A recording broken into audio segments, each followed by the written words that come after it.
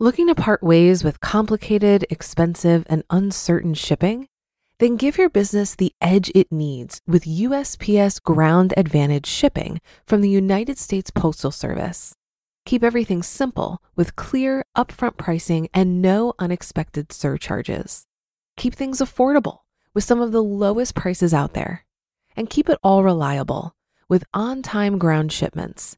It's time to turn shipping to your advantage. Learn how at USPS.com/advantage.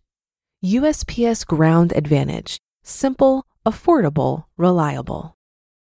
Hey, it's Ryan Reynolds, and I'm here with Keith, co-star of my upcoming film, If, only in theaters May 17th. Do you want to tell people the big news?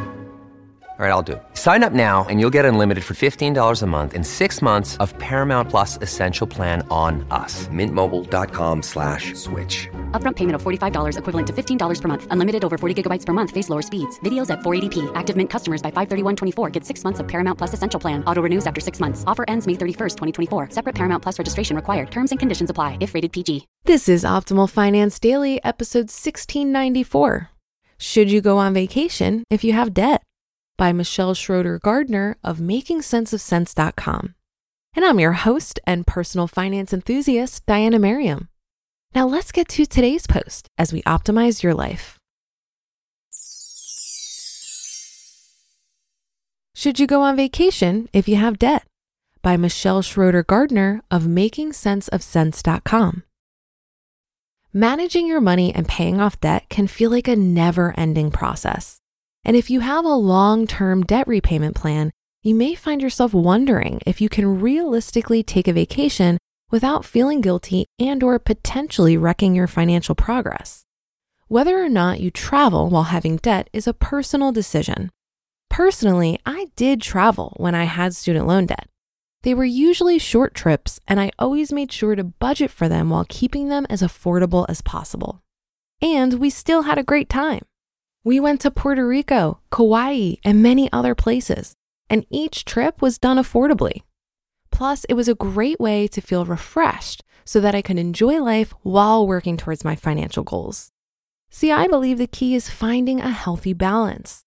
Luckily, I didn't have any super high interest rate debt, so going on vacation didn't stress me out as bad or derail my financial progress.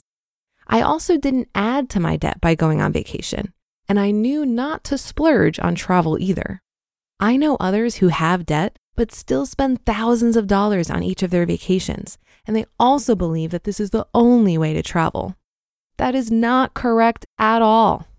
You can still enjoy life on a budget, but it's all about having a good balance and seeking out what will work best for your situation.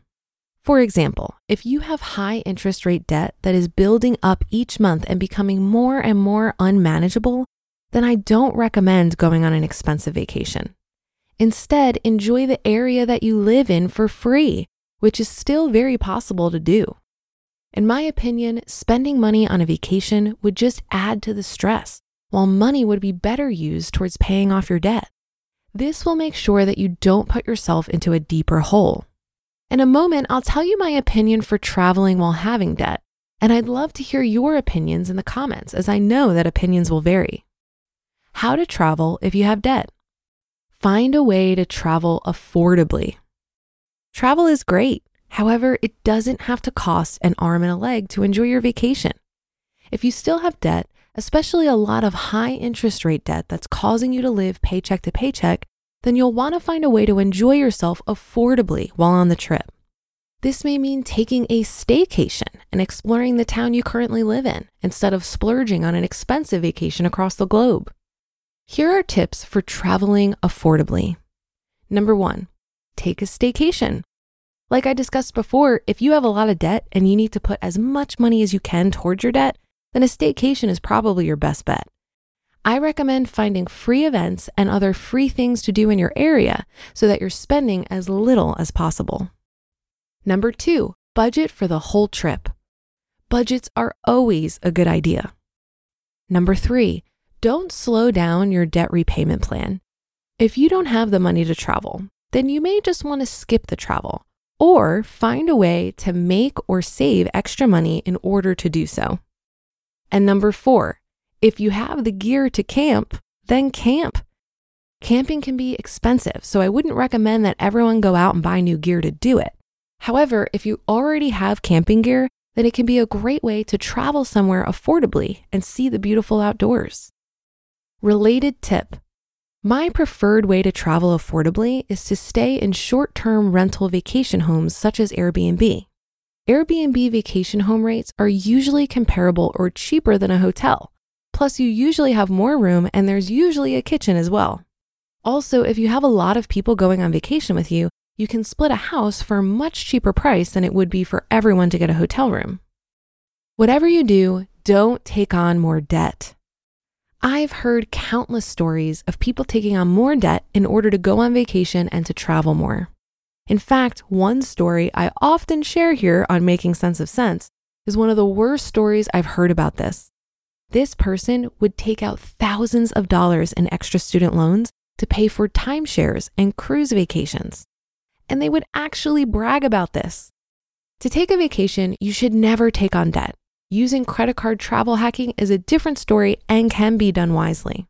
Taking on debt to travel will just dig your debt hole even deeper, which will cause a lot of stress and probably make you regret taking a vacation in the first place.